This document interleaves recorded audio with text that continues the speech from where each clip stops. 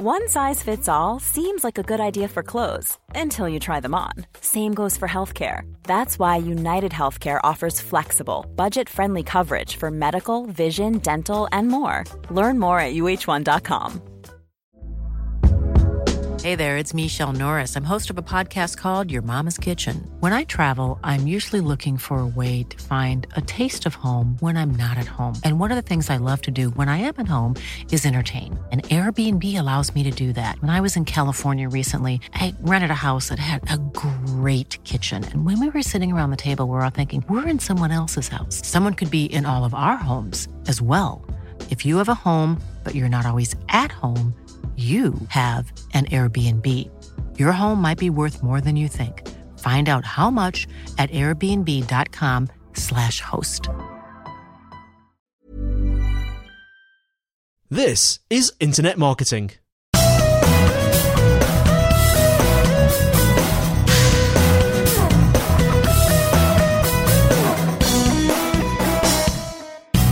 Hello everyone, and welcome to episode 170. Yes, 170 of Internet Marketing, brought to you by Site Visibility at sitevisibility.com. And today it's questions and answers, isn't it, Professor Kelvin Newman? Yeah, we love a good Q&A session. So we've got 4 questions coming up. If you've ever got any questions you'd like me and Andy to answer, do just send them in. So you can send them in to Kelvin, so that's Kelvin .Newman, NEWMAN, at sitevisibility.com, which is in the show notes, and Andy reads it out at the end in his lovely voice that he records every single time live and doesn't just cut and paste in at the end. Yes, that's right. So you're calling yourself Kevin as well, are you? It's not just me then? Yeah. No, it's Kelvin. There's an L in there, Kelvin! Andy. It's Kelvin! We've known each other how many years, Andy? No. Oh, at least 17. Anyway, when you were 5. Okay, right, so we've got a bit high-tech, haven't we? And I'm not using pieces of paper. Yeah, you see, now that normally Andy goes at this point, if I rustle some paper, but we've got it on a screen this time. I'm craning my neck is to it read one of those ones where it Kelvin's doesn't? Does it then sound weird that we don't have the paper? You know, like where you get these ones like the electric cars. We don't need sound effects, Kelvin. Yeah, but you have like electric cars where they put an engine noise in it so people can hear them. So shall I, as you read it, find a bit of paper and go like this on it? And the first question is, as I get this fake piece of paper that Kelvin is making a sound effect for, but really reading it off his screen, is from Daniel Shaw. Yes. And Daniel says, "Good afternoon, guys. Please can somebody explain to me how to have subcategories appear under your site address when you appear on Google? Thank you." So yeah, I think what Daniel's getting at there is, I'm sure we all will have seen this, where you search for a query or a brand name or anything on Google, you get the main result, but below that you get a series of links below it that kind of indented, and there's a couple of different combinations. What are those links? They're kind of known as site links, right? It's the kind of the lingo that is used to describe them within the search community. Now, essentially, they are determined, they appear when a search result has a higher than... They sort of appear either when one page has more than one result in the top 10, is one way of doing it, if you see what I mean. So if I search for site visibility and the site links appear there, that's because some of those pages are considered worthy to be on the top 10 in their own right.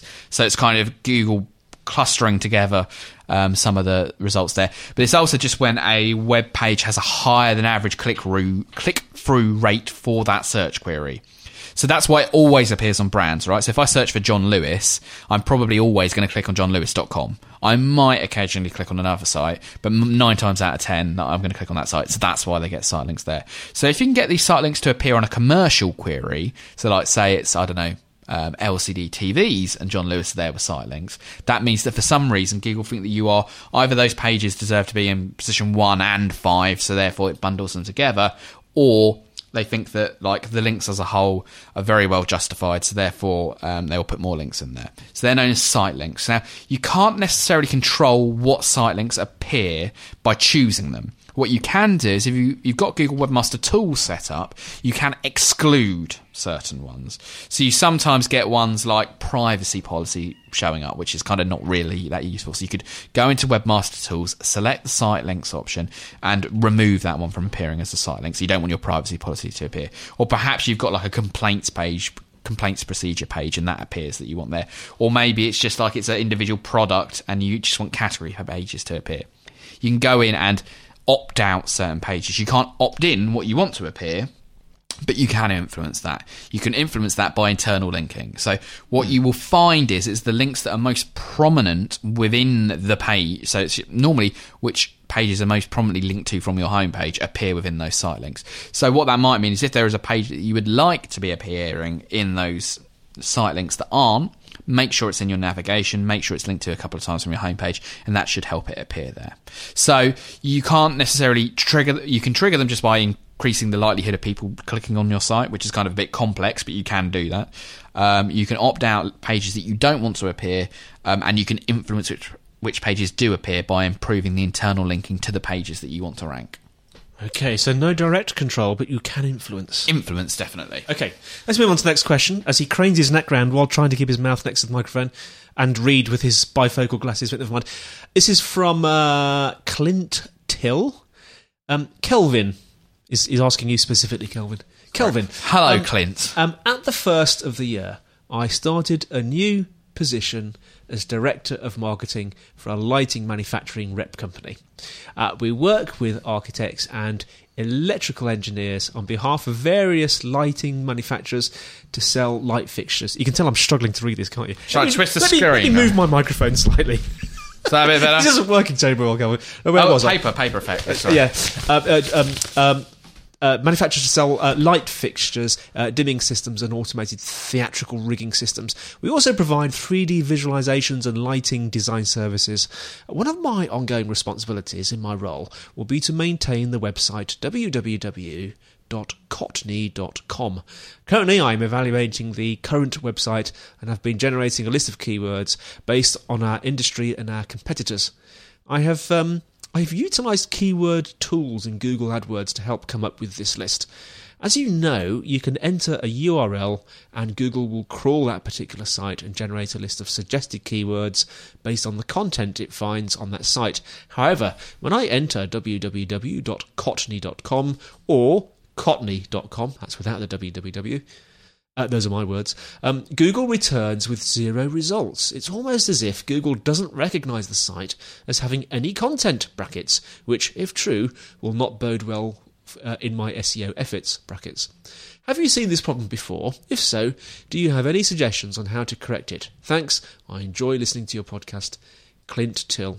Yeah, I've not really come across this as a huge problem before. What it would suggest is, so the way that it works is, so if you're not familiar with the Google AdWords keyword tool, which is one of the best free keyword tools out there, thoroughly recommend it for anyone doing any keyword research. You can either put in a list of keywords and it will generate ones connected to that, or you can put in your website or a competitor's website and it will tell you what keywords it thinks are relevant to that. Now that's quite a useful process just to put your website in there anyway to see what Google think is the relevant keywords to your website.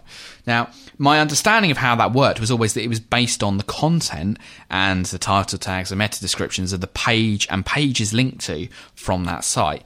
It appearing 0 results would seem to suggest that for whatever reason it's not spidering that content. So the question I'd be asking, Clint, is your website appearing in the index?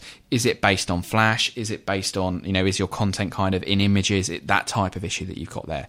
If it isn't, that's very peculiar and I'm not entirely sure why it'd be doing that. So I'm a little bit stumped, but what it would seem to suggest to me is that for some reason the website is potentially, Google is potentially finding difficulty in understanding what the content of that page is about. So things I would suggest to diagnose that is put your website through a spider simulator to see what the search engines can crawl from that page. A spider simulator? Yeah, there's a number of them out there. And essentially all you do is you drop in the URL of your website and it shows you what the search engine crawler would see when they view your site. And essentially all it does is strip out the text, right, is what it does, and shows you the body content there. If that's showing up nothing, then it's a bigger issue than kind of the keyword research is about your site being indexed. If that is showing up, but it's still just not that tool, I would suggest maybe trying some internal pages, trying to look at your competitor to see that. But, Google's tools do sometimes do weird and unusual things. But if you're passing that spider test, I think you're probably okay from an SEO perspective. But it is a peculiar one and definitely one I'll be looking into a little bit more in the future. Bit of a mystery. Tell us how you get on with that one, Clint. And the next one is from Troy Trewin. We know Troy, don't we? Yeah, regular questioner. He's an old fan of the show. No, Troy's not old. I mean, his fanship is well established. Yes, he's a long-term listener. A long-term listener. Hi, Kelvin, brackets, and Andy, exclamation mark, close brackets. On my run this morning, this is part of his email, on my run this morning, I listened to Cast 155, where you covered... A classic episode, as I recall. Yes, it was a classic one, where you covered LinkedIn. You mentioned you can link from your LinkedIn profile, brackets, and company profile, brackets, to your blog or site. Is there much link love in doing this? A few years ago, we had all of our team at Lucidica... Sorry. That sounds right, Lucidica. Brackets, the IT department for small businesses in London, brackets, update their LinkedIn profile and ensure that they listed the company website. Is this a worthwhile tip for other small businesses out there slaving away on their SEO? Good question. Yeah, I mean, I think principally, as I recall, those links are now followed, so that instantly puts a cap on their value, because most of the links on social media sites are no followed, which, if you've not come across that idea before, it's a status you can apply to a link which says, Google, we are unsure of the quality of this website, don't consider this an editorial, vote for it.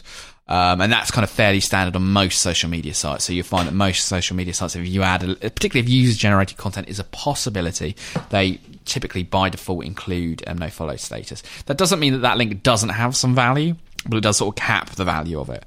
What I will say, though, is it's a 2-second job that's a link to your website that makes sense. So if someone's on one of your employees' LinkedIn profiles, there's a good chance they might click through and come to your website. So I would say definitely recommend anyone puts their company profile, a link to their website on their LinkedIn profile, but not for SEO reasons. Do it for the traffic, do it for the kind of potential follow through that can come from people looking on LinkedIn profiles and coming through to your website. That's the reason I would be doing it rather than for SEO value.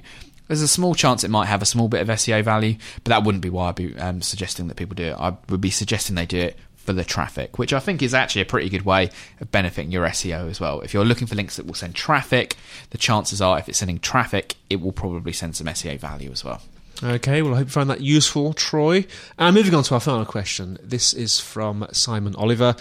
Simon asks, Hi, Kelvin. Was just wondering if you had an answer to this. How do you get a company that kind of believes they need to get on board with a social media campaign and are prepared to allocate some budget but are unwilling to really engage themselves as they are really only half convinced of its value? This sounds quite deep and interesting. We're working for a business in Bangkok where the owners are keen to be seen that they are social media friendly but don't really do anything to support the campaign. It's like, great, we're on board, but you take care of it and don't bother us any more about it. I believe a social media campaign should be built from within a company involving all parts of the business and not just the marketing company. Thoughts, Simon? Yeah, it's a common issue. I mean, we work on a lot of social media campaigns at Site Visibility, and kind of one of our prerequisites always is that we've got a good amount of customer and client contact within that to make sure that social media presence really does genuinely reflect the voice, the tone, and the kind of marketing objectives of the company that we represent. Now, what you do get is you do get a split. Some companies are far more hands-on, far more want to be involved, and for those people, often what we're doing is just providing consultancy advice and kind of guidance on how they should be using social media. Others, it's far more involved on our part, and they're less involved. But even with those projects where the social media is being managed on a day-to-day basis by a member of the Site Visibility team, what's really, really, really important is to completely understand their strategic objectives and business goals. So you're always understanding that, and to really kind of understand the company culture, the company tone of voice, how they communicate with people, because until you do that, you're just not going to be able to successfully represent them in a kind of social media environment. So how do we do that? Well, we always kind of try to do sabbaticals, right? So what we do is we will send the person of the team or members of the team who are responsible for that social campaign to embed themselves within that company for a period of time. Now, they're not going to get as good an insight of how that business operates as someone who's been there years, but there's amazing what you can pick up by osmosis and kind of deliberate discussions when you spend 2-3 days, maybe even a week in someone's office. Now, even if you're kind of carrying on with other work that you're doing for other campaigns in that time, you'll just really get a sense of how that company operates, how they think, that you can then try and reflect. But it is more difficult, it's more challenging, and it requires a lot more empathy from the person who's kind of responsible for that social media campaign. But it can work, right? So we've had social campaigns that are really hands-on where the client's very involved. They've been very successful. They've had ones where they're a bit more hands-off. It's not always perfect, but sometimes it can help because you've got a single person. Because that's kind of the opposite to the situation that Simon might find himself in, where we have been involved in campaigns where there's lots of people involved, and actually then it can be difficult to please everybody all the time and kind of involve all the stakeholders. And the kind of the happy medium is often the best place, where people are involved, they're interested, they're passionate, but at the same time there's kind of a good sort of hands-off approach to getting stuff done. So not everybody's involved in every aspect of the campaign.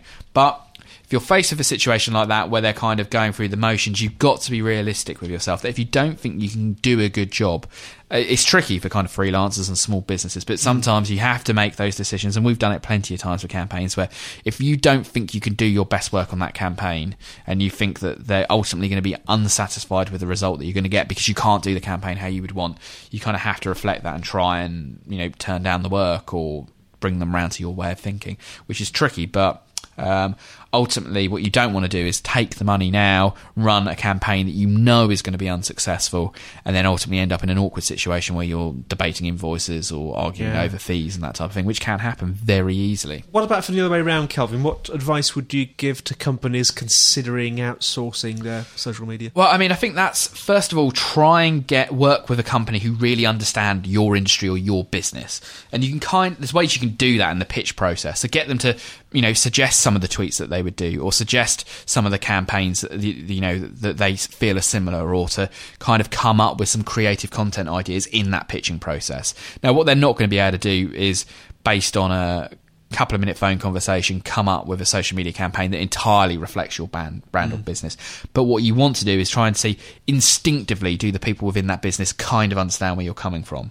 And if they can do that, if they can kind of, in that pitching process, sort of tap into what's unique about your business and kind of, express that in a way that you could see working well on social media, that's normally a good sign that the campaign will work well. So that's kind of what I would suggest if you are kind of going down that outsourcing route. And also be prepared that you do have to put time in. So some marketing campaigns, some marketing disciplines, you can outsource entirely, give them the brief, and then just sit back and look at the reports. Social media, unfortunately, isn't one of those disciplines.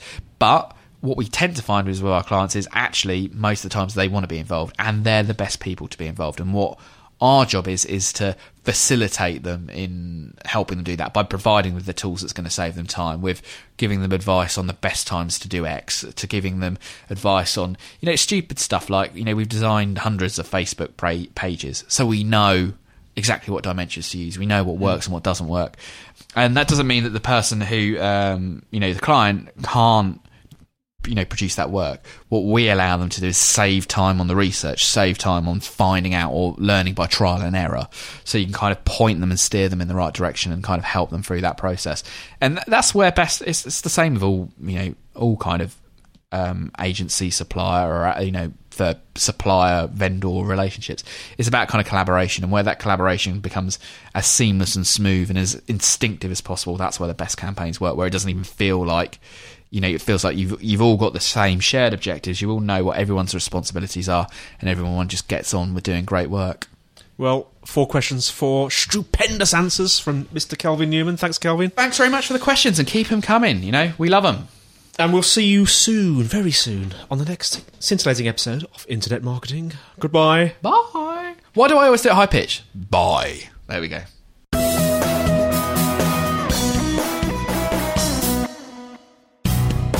Well, that's it for today. Thank you so much for listening. You can find us on the internet at www.internetmarketingpodcast.org, where you'll find show notes, links, and instructions on how to subscribe. We would absolutely love to get feedback, comments, and questions from you. If you want to send an email, send it to kelvin.newman@sitevisibility.com. Also, feel free to comment on the website, and if you'd like to use our voice line number, if you're outside of the UK, it's +44 1273 256 150. If you're inside the UK, it's 01273 256 150. And you can leave a voice comment or question and we'll play it on the show. Also, we would absolutely be delighted if you would give us a rating on iTunes itself. Well, that's it for now. Andy White signing off until next week on Internet Marketing.